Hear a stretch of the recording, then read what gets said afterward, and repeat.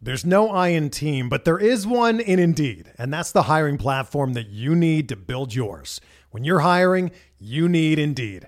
Instead of spending hours on multiple job sites searching for candidates with the right skills, Indeed's a powerful hiring platform that can help you do it all. One of the things I love about Indeed is that it makes hiring all in one place so easy because Indeed does the hard work for you. They show you the candidates whose resumes on Indeed fit your description immediately after you post so you can hire faster. Join more than 3 million businesses worldwide that use Indeed to hire great talent fast. Start hiring now with a $75 sponsored job credit to upgrade your job post at Indeed.com/Blue Wire Sports. Offer good for a limited time. Claim your $75 credit now at Indeed.com/Blue Wire Sports. That's Indeed.com/Blue Wire Sports, and support the show by saying that you heard it on this podcast. Indeed.com/Blue Wire Sports. Terms and conditions apply. Need to hire? You need Indeed. Before we get started with this episode of Benched with Bubba, I want to tell you I am stoked to be collaborating with Rotoballer this 2020 season with the Benched with Bubba podcast joining the Rotoballer Radio Network. Since 2013, Rotoballer has been grinding away providing millions of fantasy baseball players their fix for in-depth MLB analysis and player news. If you haven't heard, Rotoballer 2020 MLB Draft Kit is live, and all Benched with Bubba listeners can get 10% off Rotoballer's Draft Kit by using the discount code BUBBA. Rotoballer is home to the number one Fantasy Pros accuracy ranker, Nick Mariano. Nick's 2020 rankings and projections are available as part of Rotoballer's Draft Kit, along with printable cheat sheets, draft sleepers, and busts. More than 300 2020 player outlooks and tons of in-season tools. All this fantasy baseball goodness from Rotoballer is available for 10% off with a discount code BUBBA. Just go to rotoballer.com/Bubba and get your Draft Kit today. They have tons of great stuff, and you get premium with promo code BUBBA, DFS, all the goodies. Use promo code BUBBA, sign up at Rollerballer, get an extra 10% off with promo code BUBBA. Now to tonight's episode of Benched with Bubba.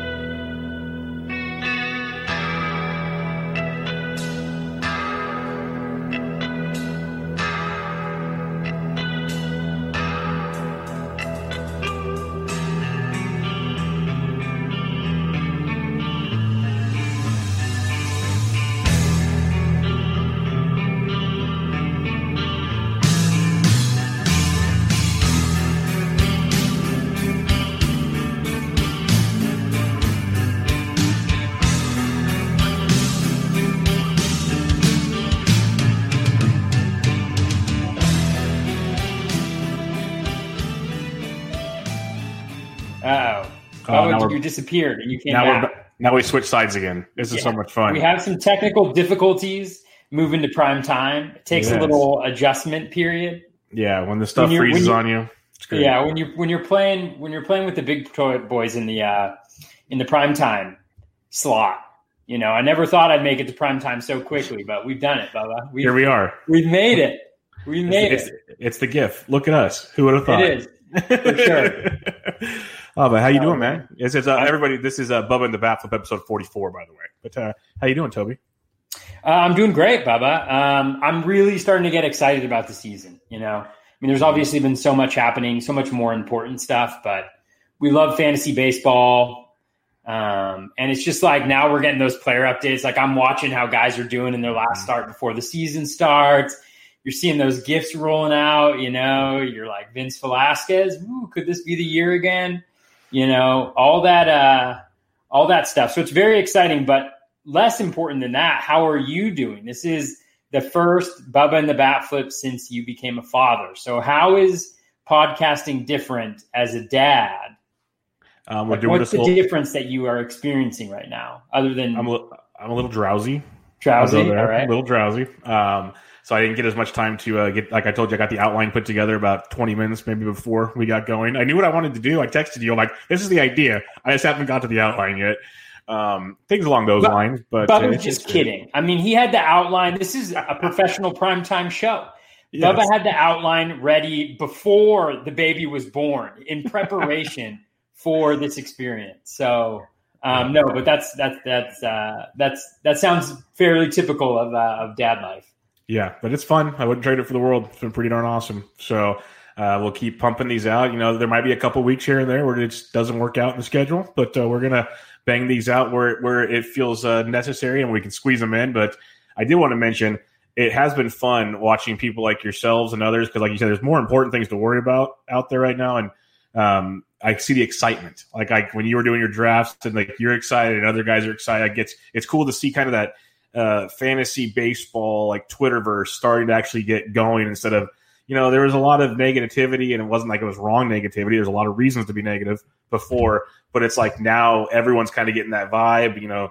The test results are coming back that they're kind of making this work for now. We'll see how it goes when they travel, but so far so good. And you mentioned getting to watch GIFs and everything. It's like my third straight night where I've had games on TV. Like the Yankees-Phillies game just ended. You mentioned Vinny V. He looked good. Vinny V. Yeah, so it's fun. It's fun. We're just a few days away from it. So let's get at it. We left off. We need starting pitchers, relief pitchers, 60-game strategy. We'll go quickly there since everyone's drafting now. We're going to redo some draft takeaways. Toby's been busy in the main event, some onlines and whatnot. So we'll talk a little bit there. We'll recap the craziness that was week 1 FAAB for especially TGFBI, and then the listener questions as always. So, Toby, starting with starting pitching, there's been a lot of theories. You've already been a pocket ace guy. I showed you I did a draft the other day. I think I took 3 starting pitchers in the first 4 rounds in a 15-teamer. Yeah. I really took and it worked. Your strategy worked phenomenally. Are you changing anything on a shorter season? Are you being even more aggressive on starting pitching? Or are you just kind of staying the same? What's your route there? Yeah, I think generally I'm actually more aggressive. The pocket aces is pretty standard for me. It's not something I'm going to go with 100% of the time, but I've articulated on this show and others like why exactly I do that, so I won't get into the boring details. But I actually, in one of my 2 main event drafts, did go with 3 starting pitchers in the first 4 picks, which is not traditionally something that's a part of my strategy. But I really feel like the biggest question mark for me is volume. That's where I have the most concerns, because when it comes to volume, you're talking about wins, you're talking about Ks, and then you're also talking about ratios, right? Because the more volume of good ratios you can put together, the more solid of a foundation and the more, not necessarily wiggle room you have, but the more variance your team can kind of hold, right? And so variance is going to happen whether we like it or not. It's not a reflection of skill. It's just a reflection of the shorter season. And so I want those high volume, really good starting pitchers to really anchor my team more so than usual here. And I also think that the research that Phil Dussault did, kind of highlighting how there is more variance in hitter performance over a shorter period of time. Like, I haven't seen that replicated, but I trust Phil's work and he does a great job. He's a great fantasy player. And it really, and it also intuitively feels pretty good because, I feel like pitchers in general control more than hitters, and with the hitters, I feel like hitters oftentimes during a season, they'll go on one of those runs where over a month and a half, they're just like unconscious. And a lot of their stats can come from that, whereas they're piecing it together, or it may be a little bit more dependent on the schedule, versus pitchers. And so I feel a lot better about streaming hitters and streaming hitting situations than I do about pitchers. And so for that reason, I am really going pretty strong on starting pitching early on, at least the pocket aces. But I also have like a limit of where I kind of draw the line where I'm like, these guys are, I don't know if they're that much better than the guys that are a little bit behind them. And that's where I start really going hard on hitting. No, I'm glad you mentioned that, because that's the reason why the other night I went with 3 starters out the gate. Is I wanted more of a stable starting core. Like you're saying, I really think this season I want those innings. That's why I've been a major pro Kershaw guy, even though it's been kind of, I get it. Many people have listened in the past years. He scares me with his back issue, but on a shortened season like this, where he can come out the gate, be firing right away, those first couple starts are huge. That's why, like, I posed a DeGrom question last week, and it's been met with some interesting responses. But if his back's messed up and he can't, go deep into the first outing or so, are you going to move him out? And we saw he didn't go out of the first round, but we saw him go like 14th in a main. He went 11th in an OC. He was 5th to me in a main. He went 5th to you? There you go. Yeah, I took him 5th. I took him 5. Yeah. Yeah, I took him, I think it was 8th was where I was drafting. I said, screw it. I'm going to roll the dice and we're going to go, because the results came back good. I know back problems are scary, but this is a guy that, if he is okay, you know how it goes. Like DeGrom's a beast. They were moving. Some people moved like Verlander ahead of him and Scherzer and stuff, and I'm like, I'd rather take the DeGrom gamble there. But it goes back to the story of I want stable guys. Give me a handful, and then the part you mentioned that I really started to buy into, and we mentioned a lot of this show, is you need to know the player pool. It's like super important to know your player pool. So when we're drafting and you got those guys, then you hit that certain level, like you're saying, of starting pitchers. There's a bunch of like maybe later round targets that aren't that far off, so you can go for the bats. And that's what you're hinting at there. And I think that's very true. And that's kind of what I saw myself doing. That's what you do a lot. And it made me more confident in kind of changing my game plan and doing different things, because there are a lot of guys that you might get, 4 or 5 rounds later that are they really that different, especially in a shortened season from these guys. So it's very, very good points you made there. So I think we're on the same page on being even more aggressive, because before the 60 games, I was willing to get like 1 or 2 of like the top 20 or so and then kind of piece it together where you were like steadfast on your pocket aces and everything. Now I'm much more on board with your strategy for sure. I'm like a rock, Bubba. That's how the way I like to think of myself is just steadfast, a rock, solid. I don't like to think of it as like an orthodoxy that I have where like I'm totally inflexible and rigid. I like that the steadfast description for sure. But I think that point you make is key. And that's one of the things that like Ariel Cohen's article that he wrote, like the case for an ace, I think it was. A lot of people focus on the ace, and I focus on the ace part of it. But what he also said is there's diminishing returns as you get further back in those starting pitchers where there isn't that much of a difference. And so if you do want to make a difference, we convince ourselves that we're really good drafters and we get it right all the time. But there's so much that factors in. And like you mentioned, the variance is going to be even greater. There's going to be less control that they have over the outcomes than they usually do. So, I think that point you highlighted is key. So I mentioned like Kershaw's a guy I'm bumping up.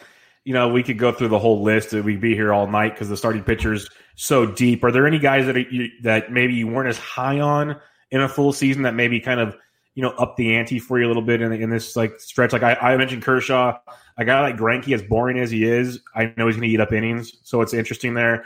I'm not like pushing him up, but if it comes down to him versus like a kind of riskier pick, I'm going Greinke where I might not have in a full season. What are some guys that maybe stand out to maybe make a move for you? Well, I think Madison Bumgarner for sure. Oh, no. No, I'm just kidding. Not Madison Bumgarner. No, I'm actually right there with you. I think 2 guys that I wasn't as into before, I think, that I've kind of had an opinion change on. Number 1 is Greinke.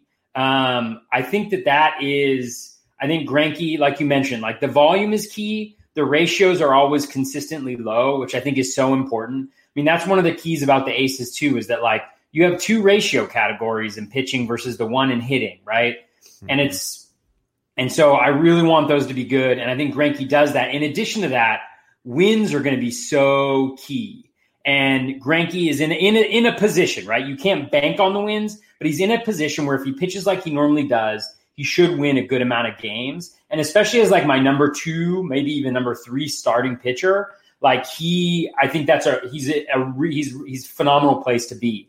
I think the other guy that I've changed my tune on a little bit, and I think I have to give kudos to like my first main draft partner is my buddy Andrew Matney, and he lives in San Diego. He's a Paddock fan.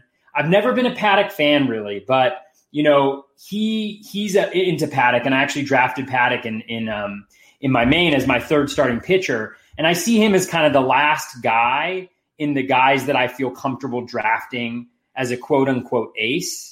And the thing is, I dug into him. The projections like him, generally speaking, the ratios are low, which I think is key. He's not going to walk a lot of guys. So even if he gets in trouble with batted ball quality, he's not going to have as many issues. And then when I saw the Padres schedule and how it lays out for him, I think in his first 4 starts, he's got the Diamondbacks at home. He's got the Rockies at home. And then I think he's got a tough matchup after that, maybe Houston or something like that. And then I think his 4th start should be against the Giants, something like that. And so when I see that's a big deal for me. I know it's ridiculous to be like, oh, you're looking at the schedule, things can change. And things can change, but certainly as a tiebreaker and something you want to consider.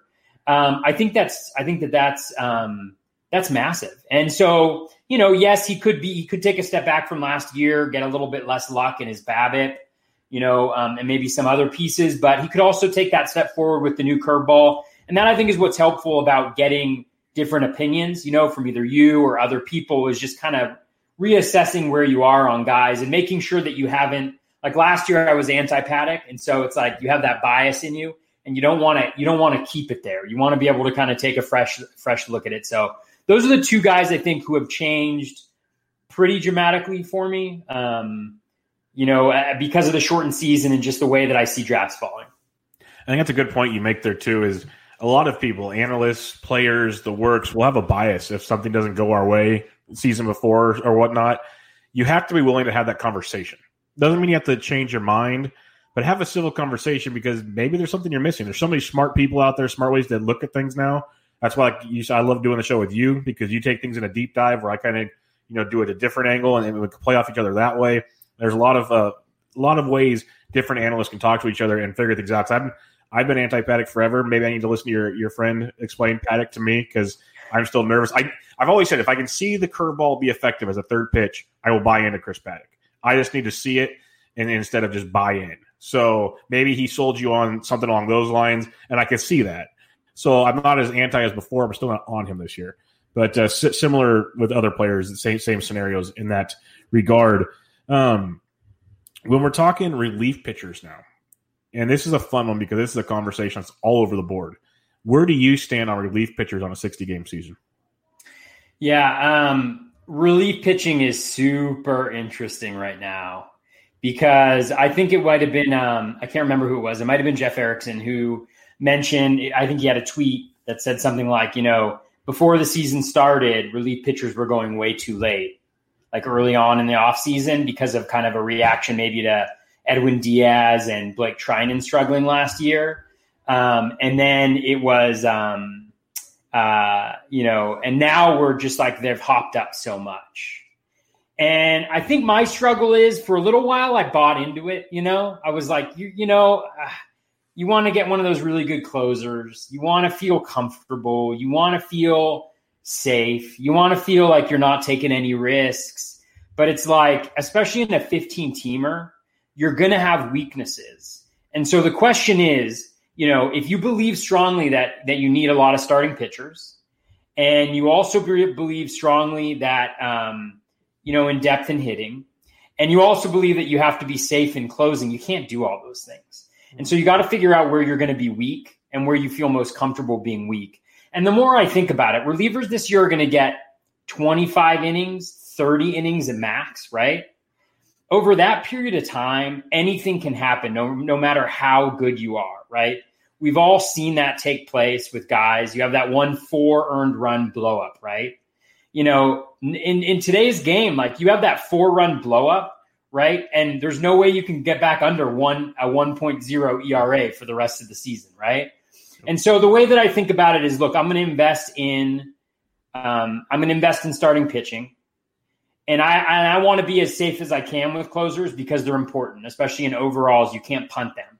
Like, I think that's a different story in a standalone league. I feel much more comfortable maybe waiting a little longer. But what I'm going to do is I'm going to do what I've always done, which is I'm going to get guys who are going later, who have a solid grasp on the job, whose skills are decent, because you're not going to get the elite skills. And I'm going to target those guys. So I'm going to go after Mark Melanson. I'm going to go after Alex Colomé. I'm even going to go after maybe a Craig Kimbrell. I'm going to go after those guys, at least in NFBC, that are going around pick 115 to 130 as my closer one. And then I'm going to feast on like Brandon Kinsler and Wade Davis. And these guys who, like the same thing is true, right? They can have that blow up. They can give up 4 earned runs at any point in time. But when I look at them, like I look at Colomé, for instance. Colomé, he wasn't great last year. Did he get lucky? Yeah. But then I look at his portfolio over the last 5 years. He's never had a bad ERA, never really had a bad whip. And so he makes it work somehow. And it could be that this is the year that it collapses, but he's got a track record. Kinsler, look at Kinsler. Kinsler's been really good every single year except for 2018. And even then he had like a 4.15 ERA His whip is always decent. He's not going to get you the Ks, but you're not buying him for the Ks. You're buying him for the saves, right? And so it's like that's why I'm buying closers. I'm buying closers for the saves. And I'm going to I see your boy Hansel Robles. I wish I could say Hansel Robles. Hansel Robles went pick 95 in my main event last year. Ooh, if I have to decide between drafting Hansel Robles and Eddie Rosario, Hansel Robles and Josh Donaldson, Hansel Robles and Carlos Carrasco, Hansel Robles and Lance Lynn, Marcelo Zuna, those are all guys I'm going to take them over Hansel Robles every time. And so for me, it's just gotten to the point where I love it because people are spending these high picks on closers because they want it to be safe. Is it safer? Yes, but there's going to be more variance this season than any season. It's going to be a really small sample size. I'm going to hope, that my guys pitch to where they've been throughout their careers. If Alex Colomé gets me a 3.5 ERA, if Melancon gets me a 3.5 ERA, if Kinsler gets me a 4 ERA, and it comes along with 9 to 10 saves, it's totally fine with me. So that's kind of how I'm approaching it. I'm really happy they're moving up. I've decided not to play in that space. And that's where I'm going to be weak, and that's where I'm going to have to work it. And that's also what I'm incorporating into my draft strategy. Like half of my picks late, like after I'm filled, like are all potential relievers. Like last night I drafted Knievel, I drafted Birdie, I drafted Crick, I drafted Kinsler, I drafted maybe one other guy who's just like a really good reliever who maybe will get saves. And that's how I'm going to approach it. No, and that's kind of the theory I've had. You go one of two ways, but you stay firm in the two ways. You either get some big guys early and like double up on them, so you lock in, knock on wood, two strong guys. Like that's what you want. I'm not going for like the haters and the Yates. They're going too high now, like you mentioned. Even Liam Hendriks is kind of going too high for my blood. But go and give me like a Kenley Jansen. I know he's going higher than you'd like, but like a Kenley, a Roberto Ozuna when he was healthy was nice. But like a Kenley, then you can back it up with some of these other guys that you mentioned a second ago with Colomés and the likes. I have no problem with that, getting a couple of those, maybe even taking some options later in the draft. I'm cool with that because I'm trying to leave with like 3 or 4 options by the time things are said and done. Because if anything, if you're not in love with the starters, especially early in the year, throw the relievers out there, let them get the ratios and that kind of stuff early, and enjoy those for the first few weeks. I might have 5 relievers in my TGFBI roster the first week. It's just going to be the way it works and go from there. Otherwise, like you mentioned, if you're not going to go for the big boys, just load up late. I have no problem with that at all. Tyler Rogers, Tony Watsons, Birdies, Cricks, all these guys like Daniel Hudson I love. I think he's still going to get a handful of stuff with Doolittle back there in Washington. Kind of those committee situations where you can still see a guy running into like 5 or 6 saves, which is going to be tremendous on a season like this, and still get you the ratios and everything. I think there's a lot to like there. So you go one of two ways. I don't think it's a good idea to just take one big guy and then kind of spread it out. I think you want a little bit of both, and that's the way I kind of want to approach it. And lately, I've been going with the 2 kind of ace closers scenario. But as they keep coming up, it's harder and harder for me. Because like you mentioned, if you look at where those guys are going, it's hard to either get your third starter or you're getting some big bats because you took starters early and you don't want to keep passing up on the big bats. It's getting into a tough situation to go about it. So I'm with you there 100%.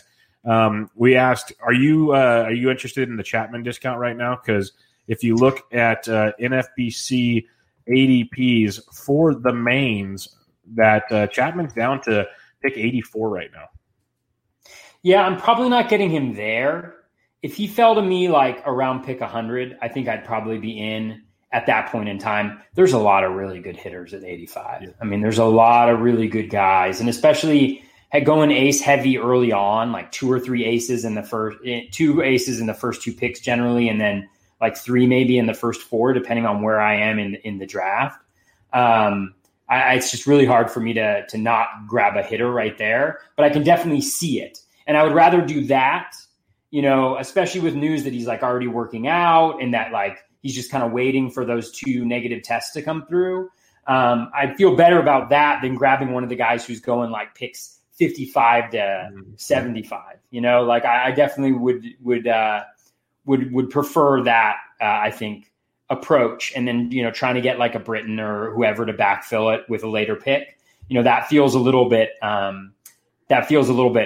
better, I think, than the other way around. And I do agree. Like, I think if you do go early with a really good closer, I can see putting them together like that. I mean, it's obviously cost you more draft capital, but when you have two really good closers, high skilled closers together, the chances of them being god awful, together is a lot lower because you're essentially bringing it to that 65 inning threshold that you would normally expect from a reliever. And so I could see where that could be a strategy as opposed to that second ace or something like that. Most definitely. And there's so many different ways to win. I mean, I mentioned Phil earlier, like he had a team, that had, I think 3 closers and 2 starting pitchers in his first 7 picks, something like that, or 6 out of the first 8. And the thing is, you can win any way, and it's just a matter of like how you build that team out and what you're able to do in that back end of the draft too, especially with the variance that we're going to see this year. Yeah, especially with you just said the variance. There's going to be so many different ways to attack the draft to win your league this year. It's not there's never a standard in baseball. It's always crazy in baseball, but in a full season, you can kind of gauge the scenario and get somewhere close to what's going on. But you can get wild here, and that's why. Are you a guy talking relievers now? And I'll bring it up now. I know there's a listener question kind of on this. We can hit on it again later. Are you strictly going for guys that are in save situations? Or are you looking to grab like the Lugos, the Pomeranz, the Pagans, the guys that are going to get you good ratios and strikeouts, maybe run into some saves and wins? Because that's been a big topic also where I can see the appeal to it, but you're not completely punting a category, but you almost are. Yeah, they've got to be somewhat of a save situation. I think week 1 is different. You mentioned this. Like, one thing is you're not going to have all your starting pitchers going in week 1. So you really got to be thoughtful, and it's kind of too late right now, but like you really got to be thoughtful to make sure that you have relievers to plug in that place so you have 9 pitchers going, theoretically, especially if you're in an NFBC league or like a weekly lineup setting. Like, you just got to make sure that you do that. And so it all depends on the league context. Like, in daily leagues, those types of relievers are really, really valuable. But in like an NFBC league, I'm always going after guys that I think might have a shot, right? Who I'm just kind of not wasting a pick, but I'm going, maybe they have a 10% shot at the job. Probably aren't going to get it, but if I'm spending my 380th pick on that. So like a good example would be Andrew Miller. Like, everybody's saying Helsley's got the job or Gallegos is going to come back and get the job. 90% chance that's true, right? But Andrew Miller already has a big contract. He's a lefty. So let's say they come into a situation first week of the season where there's 3 lefties in a row or there's 2 lefties in a row. Who am I to say that they're not going to go to Andrew Miller in that particular instance, right? He's been dominant before. So like, I drafted him in one situation. I drafted a guy named Jonathan Hernandez, right? Who is Leclerc's backup, right? The manager has already said that Leclerc, we're not sure what the role is. We may just want to put him in a high leverage situation. Montero's injured. Martin's injured, has COVID. Hernandez has had a really good summer and spring training. And so why not just throw him out there and, pick him up? He should get you good ratios theoretically. And if he gets a save that first week, then fine.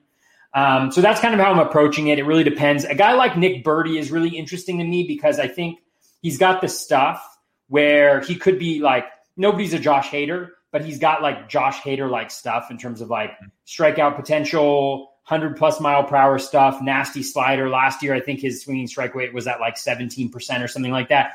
So just like some, not 22% like Haters is or whatever it is, but like really filthy and getting you enough caves where if he pitches three games out of the week, he might be a nice guy to have if you don't like your starters matchups or something like that.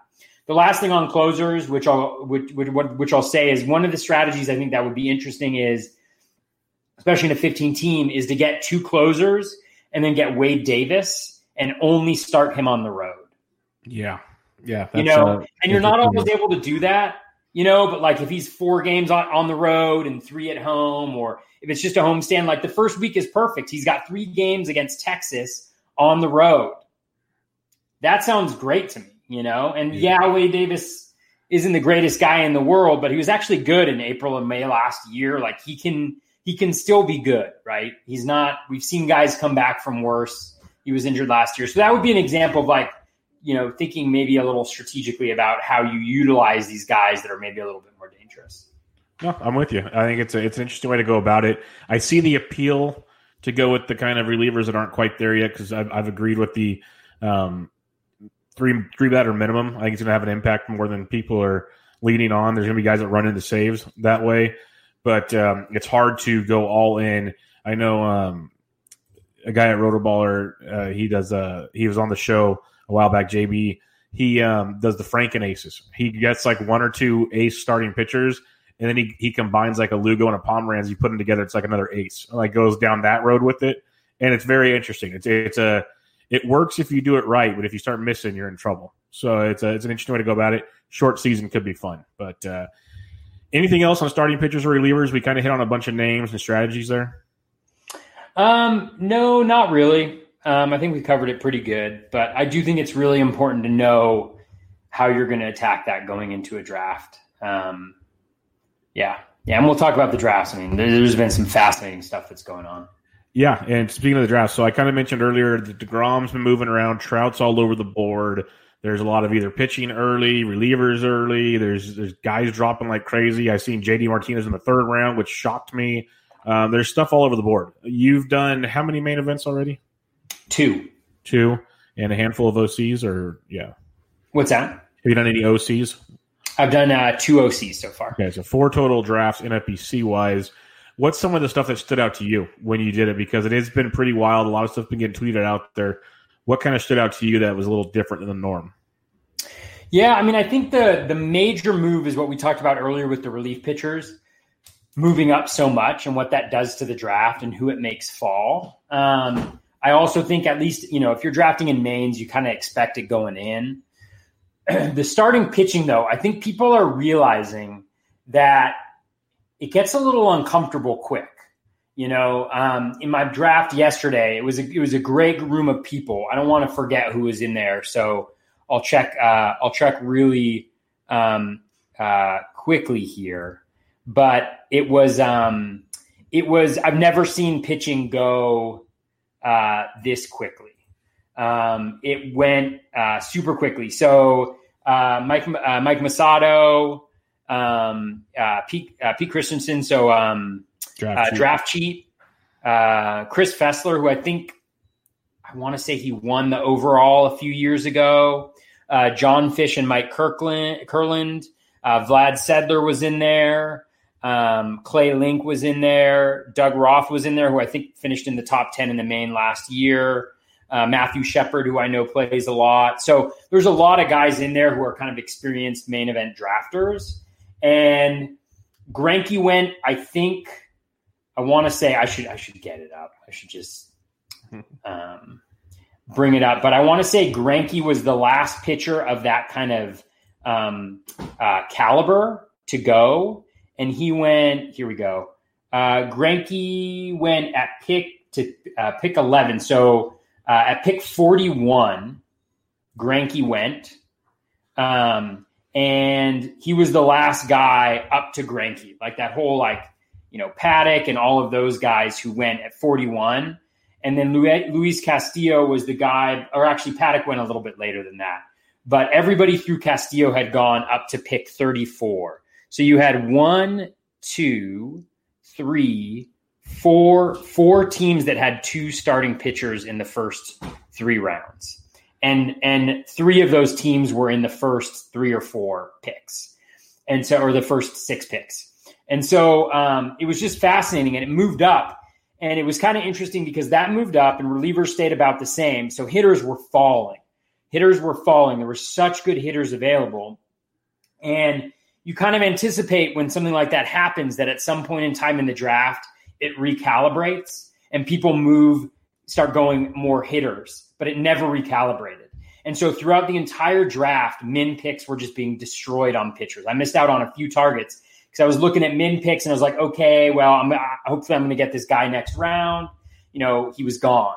And obviously it's always dicey to play like that, but at a certain point you have to kind of look at the market and try to figure out. And I think that was my mistake, was not kind of recalibrating the market and thinking that it was going to adjust.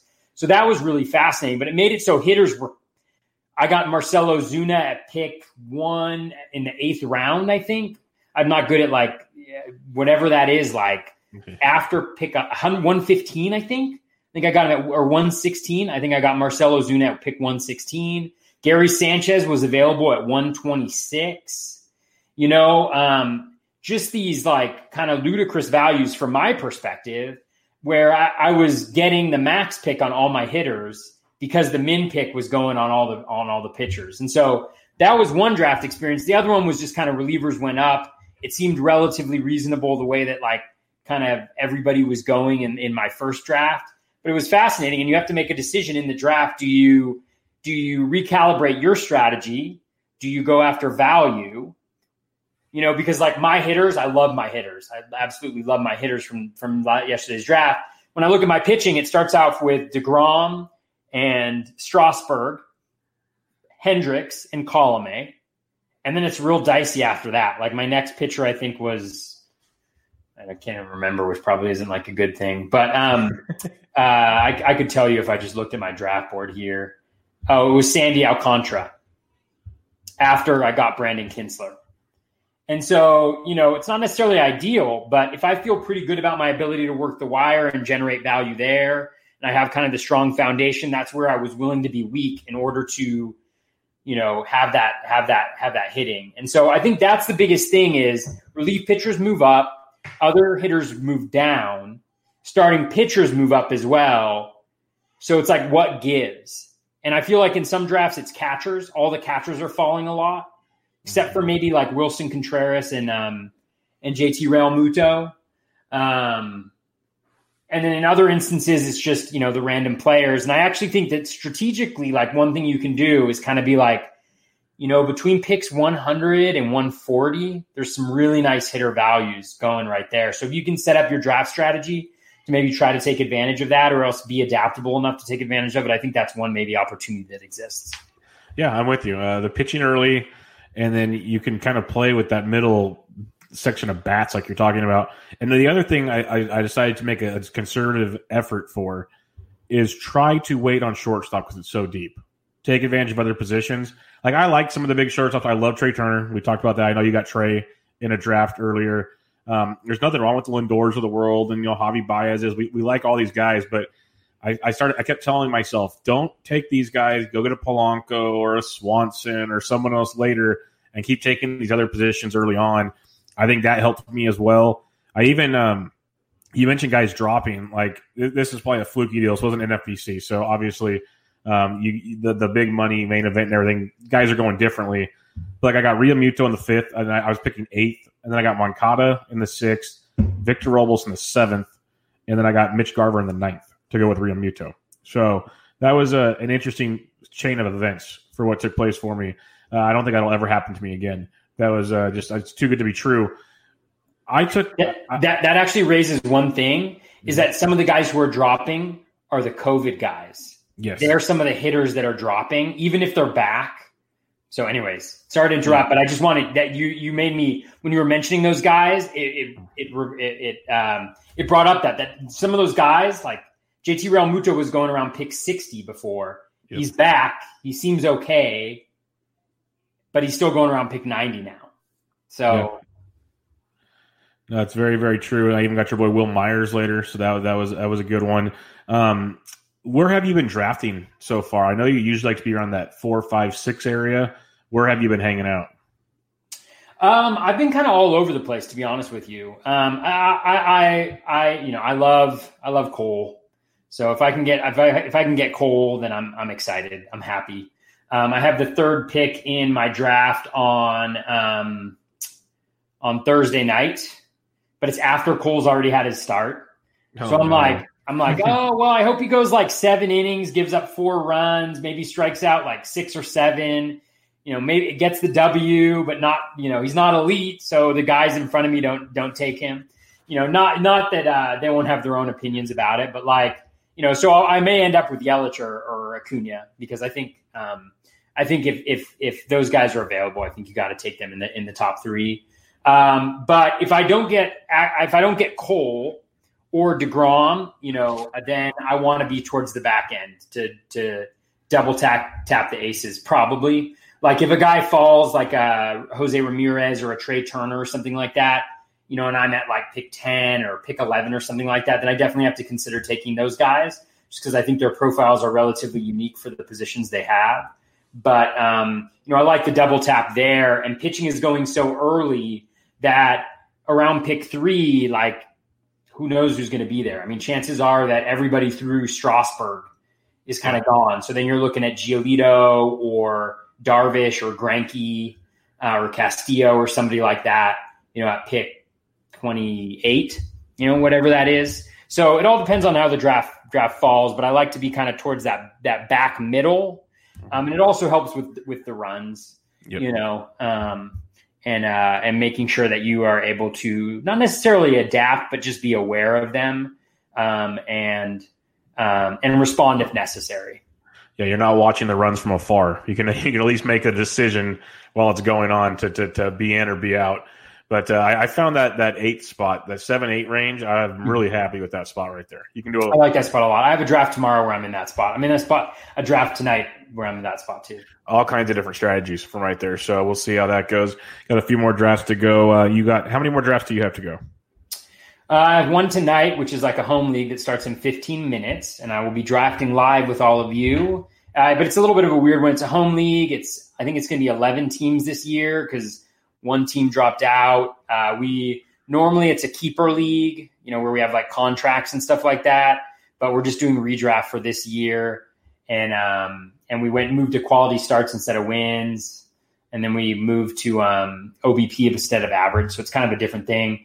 And then I have a 12-team high-stakes league on Tuesday, tomorrow, and then 2 mains on Wednesday and Thursday, just one each. So nice. Busy man right there. I know 8 drafts, I think, in 7 days, something like that. So it's fun. I'm not going to lie. I enjoy it. Shout out to my wife who's amazing and letting me do this. So nice. Appreciate that. Well, we'll talk more about the rest of those next week. That'll be a lot of fun, but let's get to FAAB. FAAB is fun, and FAAB was wild last night. As you'd expect, $1,000 still, shortened season. With TGFBI drafted so early, there's a lot of guys that got either hurt or they're opted out, and you got to replace them. Guys that didn't get drafted that now have jobs, so on and so forth. Chaos ensued. Before we go over kind of the top overall picks and everything, did you wind up with anybody last night? So I had I didn't have a ton of FAAB teams. My major one was TGFBI. I did a little bit of a redo because I had Tyler Beatty, who's obviously injured, Eric Lauer, who's injured as well. We know that Kinsler's got the closing job, so Brad Boxberger isn't necessarily needed. So I got Kyle Crick for $66 with a backup of 55. So I felt pretty good about that until I read up about his start and how his velo's down, and he just hasn't really looked that good this spring. And obviously with Nick Birdie pitching great, that was a little bit sad. I got Alec Mills, who is the 4th or 5th starter for the Cubs and is going to have 2 starts next week. One of them will be at Cincinnati, which is tough, but then he'll be at home against Pittsburgh, I think. So that's a really nice option right there for a 15-team league at least. And then I got Adam Frazier for $3 and DJ Stewart for $1.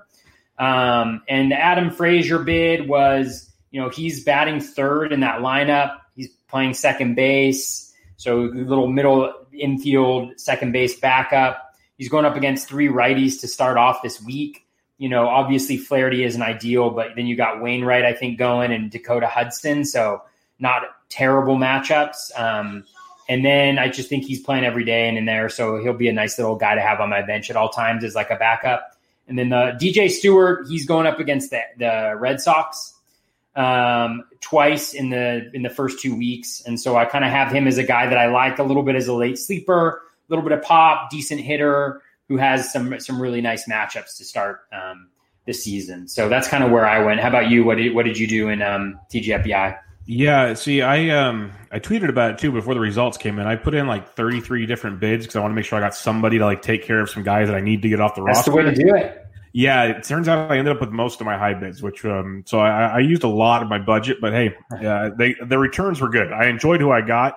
Some of them are a little disappointing because like I got rid of Jorge Mateo, but I got Aaron Hicks for I got him for 266. Second runner-up was 201, so I'm fine with that. Nice.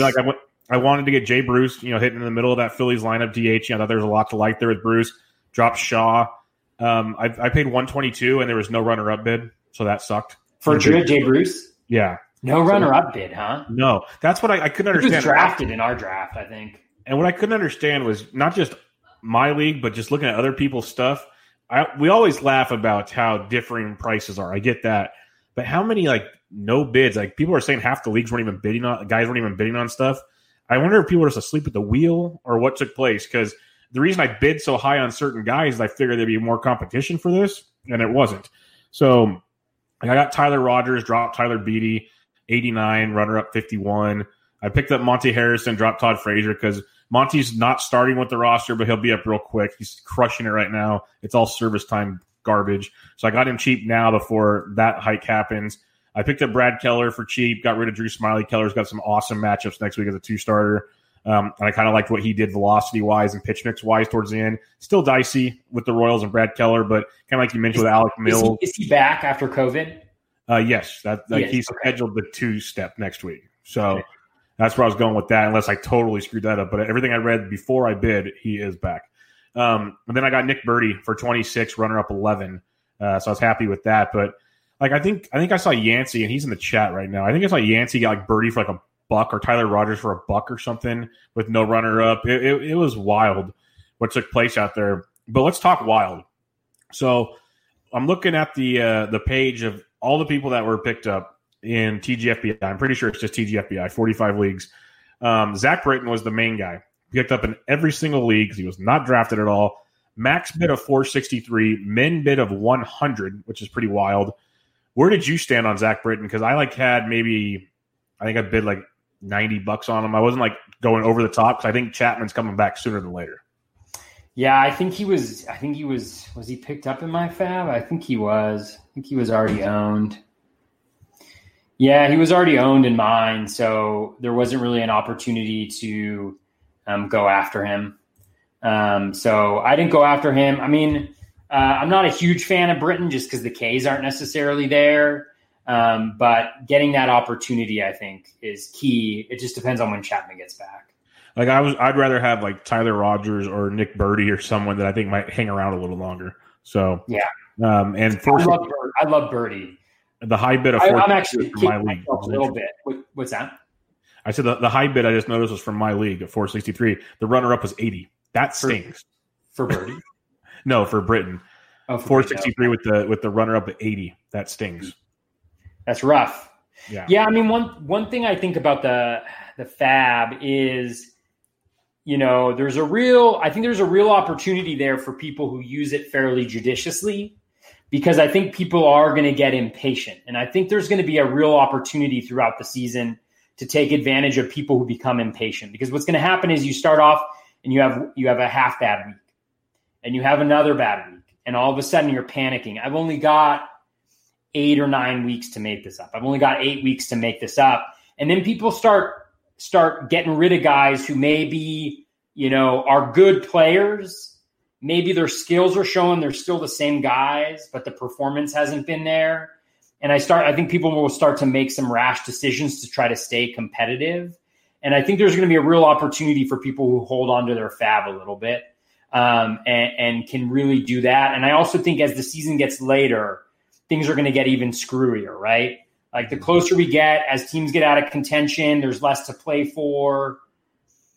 I think having that FAAB towards the end of the season when rosters are really in flux is going to be a really important thing. So yeah, that's my one broader theme, I guess I'd say. That's kind of why I was kind of bummed that I got so many guys. I needed to get rid of what I had. That was part of what I was doing, but to spend as much as I spent, I was like, oh no. But the way I look at it is I filled the needs, so I shouldn't have to overspend anytime soon unless something crazy happens. So I think it's always a balance too, right? It's how valuable is this player to you? Part of me is Rich Hill. I think he went for, what did he go for? Right here, he went for as high as 726, as low as 166. He went for 340 in my league. I think my bid was 180 something. And so it's just like, part of me, I need pitching. I'm short on pitching. But the question is, you just got to weigh like how important is that compared to maybe the flexibility, or what's the risk that's involved in putting that much into Rich Hill? Like, is he going to get to 5 innings in his first outing? Is he going to get to 5 innings regularly with a Minnesota bullpen that's pretty strong? Just think questions like that, I think. And they've got like Smeltzer and other guys who can kind of be those long relief types. Yeah, like guys like Isaiah Kiner-Falefa, he went for as high as 501 for as low as $1. And there's a lot of buzz there. Aaron Hicks, that's a guy I got and I've really wanted to get. He went as high as 650, as low as 38. I got him for 266. But that's a guy, if he was healthy before draft season, he's on every roster. So I kind of had no problem there. Nick Birdie went as high as 135, as low as $1. Kyle Crick as high as 311. Those were the main guys that went crazy. Looking at the sheet, like Eric Thames, another, guys gambled on Ottavino. There's Jay Bruce and some others. Franchi Cordero went as high as 261. He was a popular, but as low as $1. Spencer Howard went for a lot. Kyle Lewis went for a ton. Griffin Canning, Kyle Wright, and some others. Who stood out to you as guys that you can kind of understand being super aggressive on, than other guys that I just love seeing? Like Corbin Burns went as high as 355, as low as $1. Like the range in leagues is insane. What stood out to you besides like the Brittons and Hills of the world? Yeah. So I think Hicks seems like the one kind of game changing hitter. I think some of the other guys that you mentioned, like Thames, he's definitely interesting and a guy I wouldn't mind having on my team. But I think the challenge with the platoon guys is that when every plate appearance matters, does 2 out of 3 cut it? Does 3 out of 4 cut it? And obviously you're going to miss some games just because guys aren't in lineups. But like, I feel like those are harder. Those are harder to really go after. So those are 2 of the hitters that kind of stand out to me. I think Kyle Lewis has shown like a lot of really good stuff. And I apologize in advance if there's noise behind me. My kids are getting ready to go to sleep, which is always a fun experience. And when you're live in prime time, then it's a kids program. We're not rated TV PG for nothing. We're all about this. It's a family show. And so Jay Bruce, I think, is super interesting to me, just because, we saw what he could do early on in the season. He's in a good lineup, not the greatest pitching in the East, I don't think. So I think there's a lot of guys who are pretty good in terms of pitchers. Obviously, Rich Hill. I think any of the guys who had access potentially to saves, but I don't like spending a ton on those guys. So I think those smaller bid amounts, like I'm kicking myself because I did a $66 bid for Crick and I got him. And then Birdie went for, what did Zach Birdie go for? Where is he? Oh, Nick Birdie, not Zach Birdie. He went for 115. So I wasn't going to get him anyways. But I can see where, for me, Birdie is more of a long-term play where, the skill upside is such that maybe he stays on your team as that guy you plug in, when you don't have the starters that you necessarily love. But for me, the gold of FAAB is in those low bids, so like the guys who got, the ones where they're in like maybe the 30 to 40 range, maybe this year 60 to 80, where you get like a really good guy, really meaningful guy, but you've spent less than than like your weekly FAAB allotment, so that you're not necessarily hampering your ability to maneuver later on. There are always guys who come on who are game changers. Hicks is a pretty good example in a 15-team league, right? Where if he gets to the levels where we know he's going to be, or where he's been in the past, like he can be a real game changer for a team in a 15-team league. Those guys don't happen all the time, but there's a lot of the smaller ones that you do, and I don't want to toot my own horn at all, but like, I'll just look at my league, for instance. You have like, I got Alec Mills for $11, right? So I get a 2-start starter for next week for $11, right? Which isn't a lot. And so that's a possibility. Maybe I don't end up going with him, but there's the possibility. Sammy Reed picks up Elisa Hernandez for $1, like fifth starter on Miami, but they've got the Orioles in his first start next week. He's got the nice little start, nice little slider, a pickup like that. Those are the types of things. Drew Pomerantz for $15, Ottavino for $24 compared to Britton for like $200, like those are the ones that I think are the ones that win you leagues if they work out, and they don't hurt you if they're off, because generally speaking, they're not going to work for more than a week. And so investing like heavily just for that 1 or 2 weeks is not enough. I'm sorry. I'm not so much, Bubba. No problem. But like looking at my league, and it just happened to be because I got Birdie, but Kyle Crick went for 190, Birdie went for 26. Like just those differences there. Those are fun. If you just look at the overall moves page on NFBC, like Tony Watson went for like over $200 on as a max bid, where Rogers' max bid was 90. So you're getting like a very similar result possibly at the end of the season for a lot cheaper. Different ways to attack. And that's kind of how I did my bidding and tried to play those games. But you never know. Like every league was so different. It was wild looking at everything. And next week it'll be a lot more fine-tuned because there are so many options out there. Next week when we do the FAAB, it'll be a little more cut and dry on who was getting picked up and who wasn't. But it'll be interesting to see because there's a lot of guys with cash and a lot of guys that spent. I think I saw one guy spent I think over 80% of his budget already. Like I think the guy that got over 90% because whoever got Rich Hill for $726, that's 3/4 of your budget right out the gate pretty much. So that's going to make things real interesting towards the end, to say the least. But let's do some listener questions, and then we'll get on out of here. We've got a handful of them for tonight. I will start with – nope, that's not it. These are things to remind me. Draft Cheat, he asks, Mr. Pete Christensen himself, what do you think is the proper reaction as a drafter to closers being pushed up 20 to 30 picks? We kind of hit on that, but do you want to re-elaborate real quick? Sure thing. And my draft just started over here, so I apologize if I'm looking over here a little bit. I just drafted Jacob deGrom in a quality starts league at number 8 overall. So I'm pretty happy about that. I'm hoping that either Scherzer or Verlander gets back to me with the other pick. But I guess we will see what happens there. So with the relief pitchers, I mean, I think I tackled it, but I think the value is so it's not necessarily even the value. I think just from a team construction standpoint and partially from a value standpoint, they're getting pushed so much that I don't think it's worth it. And I think it's an opportunity to take advantage by getting better hitters in those, in rounds, 4 through 8, 4 through 9, 4 through 10, depending on how big your draft is. So I really think that's my way to respond to it. You obviously still need to tackle saves. I actually like what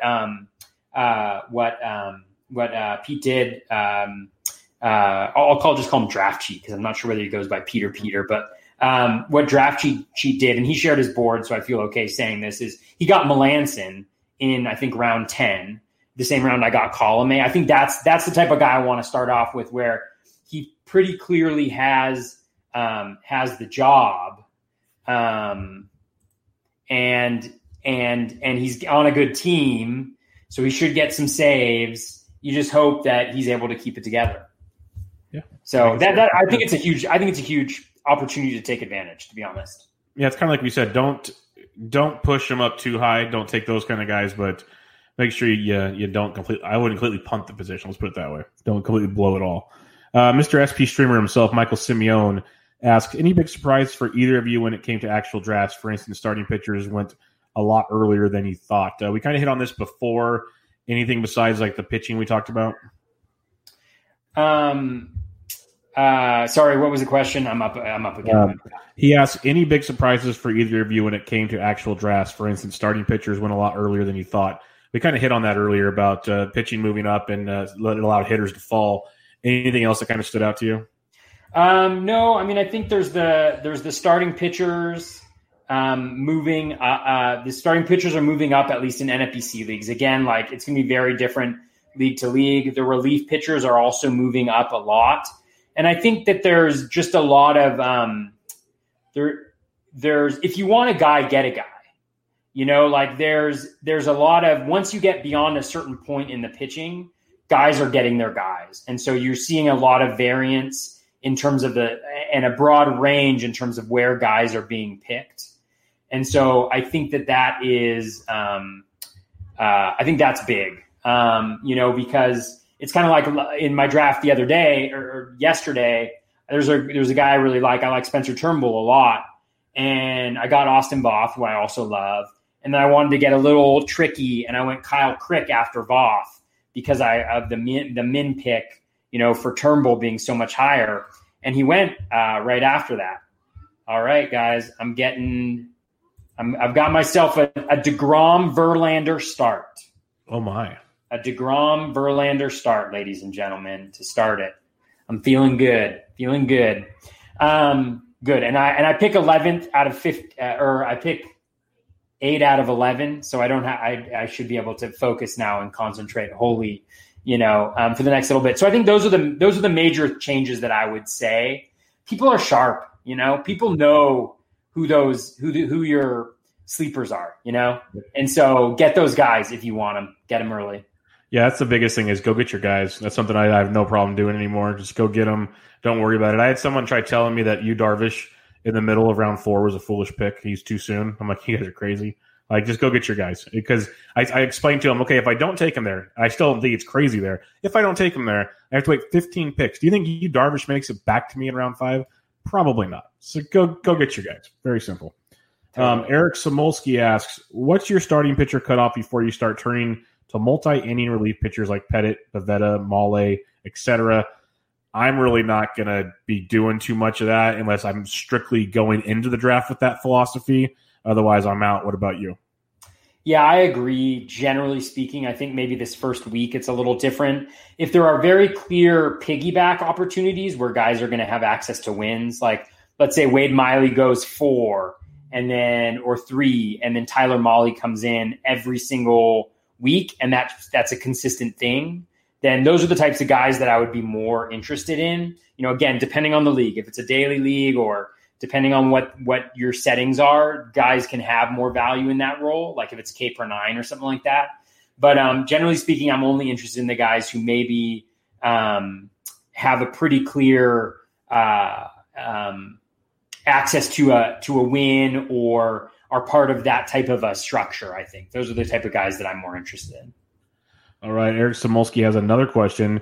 Starting pitcher will always be inherently riskier than hitters, so taking more starting pitchers earlier for safety defeats the purpose when we should be getting the safe bats early plus an ace, and then loading up on upside arms in the mid rounds. So his idea is get the upside pitchers, kind of the opposite of what we talked about, getting the aces early and then going back. Do you think his philosophy could work? 'Cause I think any philosophy could work, but would you be good with that? God, I'm terrible, Bubba. Say it one more time. Say it one more time. I'm in draft mode. I just deleted it, but it's basically, would you be good getting one ace early and then getting the really strong safe bats and then going upside arms instead of getting the safe pitching early and going upside bats? Oh, yeah. I remember this question. I like this question. Well, I think the idea of safety is interesting, right? It's all relative. You need pitchers and you need hitters. And yes, hitters are quote unquote safer, right? Like the injury level is not as high as pitchers are, but at some point in time, you need to grab pitchers, right? And I think the difference is that pitchers as aces relative to the rest of the population of pitchers are a lot more consistent and a lot better than the top hitters relative to the hitters that are right behind them. And so that's why I think the 2 is important, is because the 1 is fine. Like you can win a league, you can be fine with 1, but it's all about managing like relative safety or risk. I mean, it's the same kind of idea. There's risk with everything.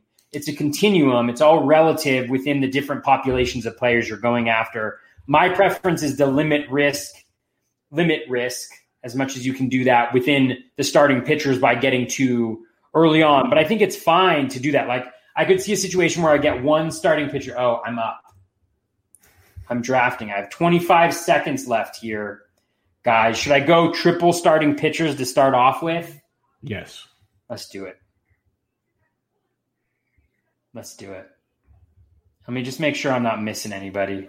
Should I go Kershaw over Clevinger? Ooh, I go Clevinger. In a If it's quality start, go Kershaw. That's quality starts. I'm going to go Kershaw. Yeah. All right. Sorry about that, guys. This is no fun. I just started my draft. DeGrom, Verlander, Kershaw. Light it up, baby. Light it up.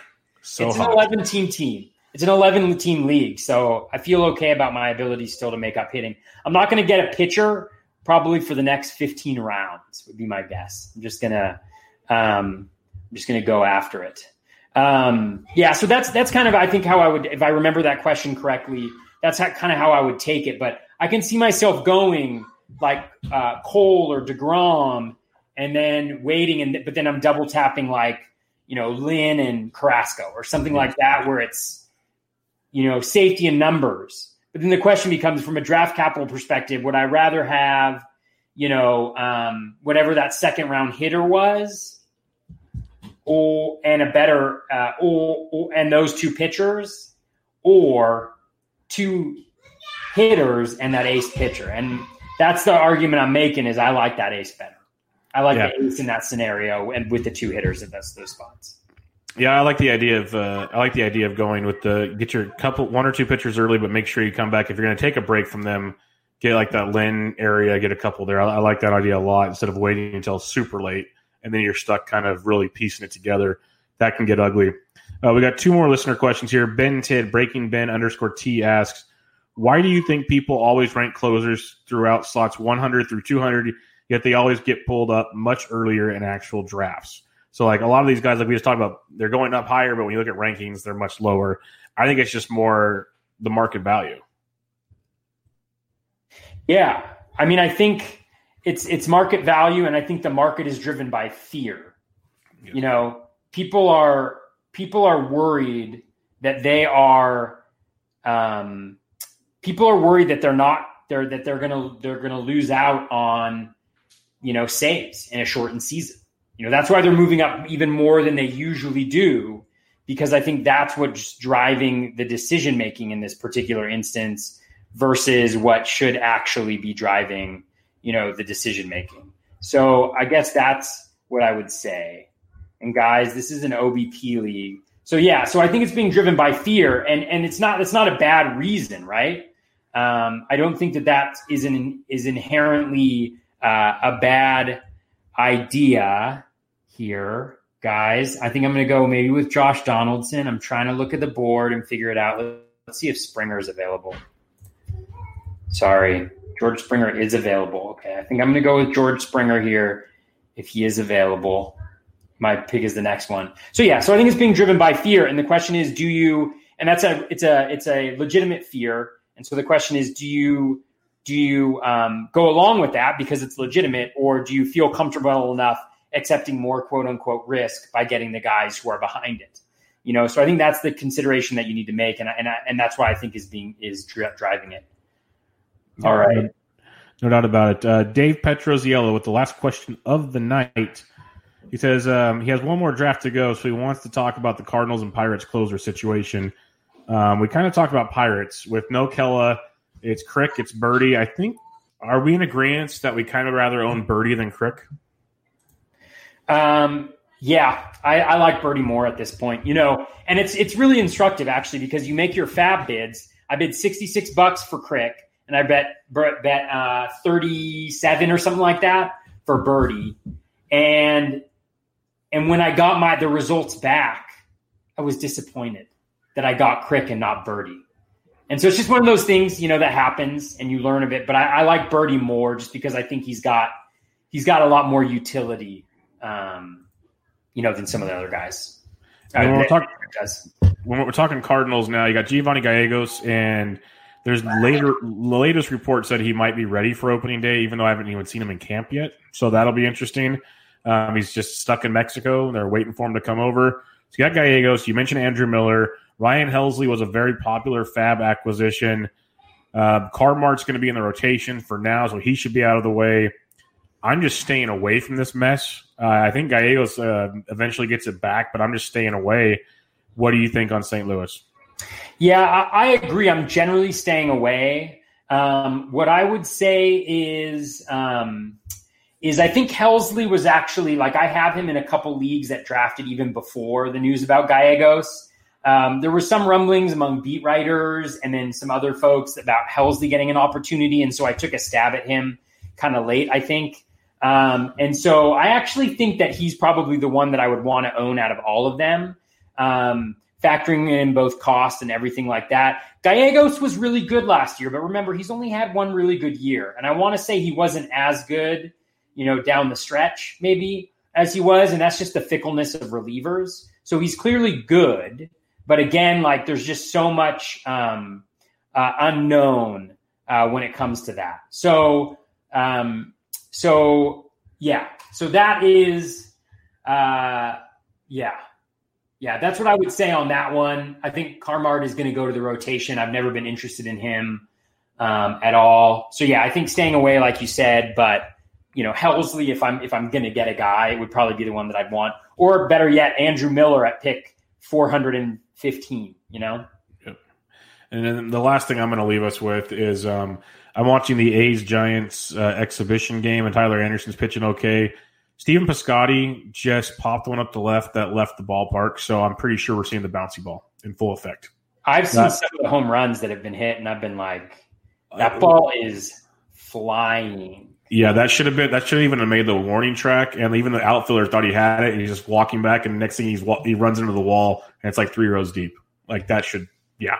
So just keep that in mind, folks. Get your aces. So, any final thoughts, Toby, as we wrap up 44th edition of Bubba and the Bat Flip?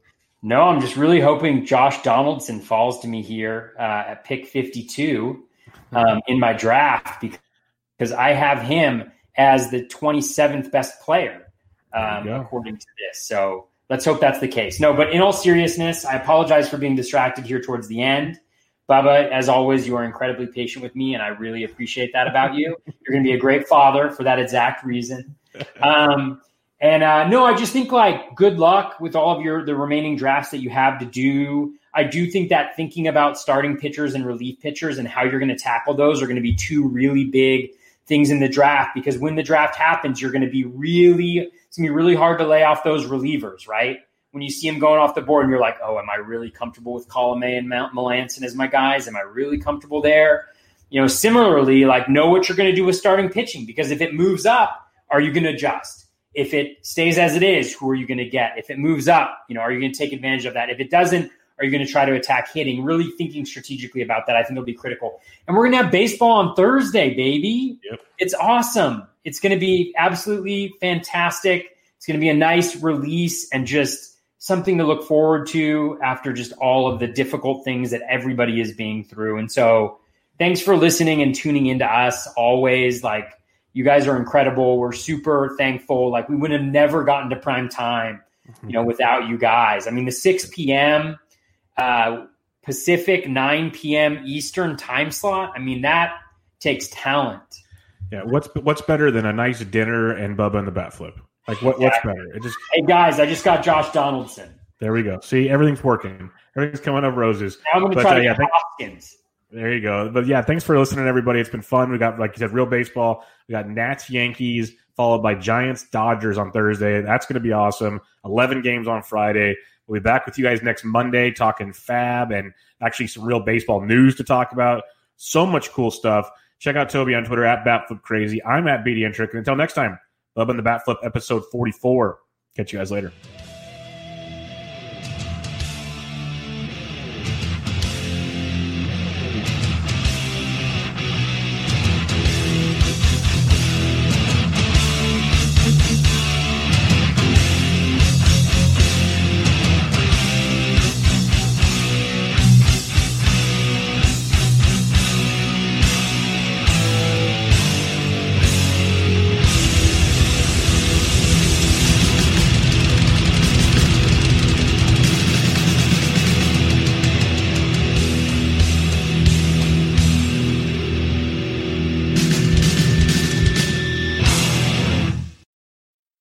life's better with an auto policy from American Family Insurance. No matter what dreams you're driving towards. That's because our expert agents will make you feel totally protected with the right auto coverage at the right price. You'll also save up to 23% when you bundle auto with home. American Family Insurance. Get a quote, find an agent at amfam.com. Products not available in every state. Visit amfam.com to learn how discounts may apply to you. American Family Mutual Insurance Company, SI and its operating company, 6000 American Parkway, Madison, Wisconsin.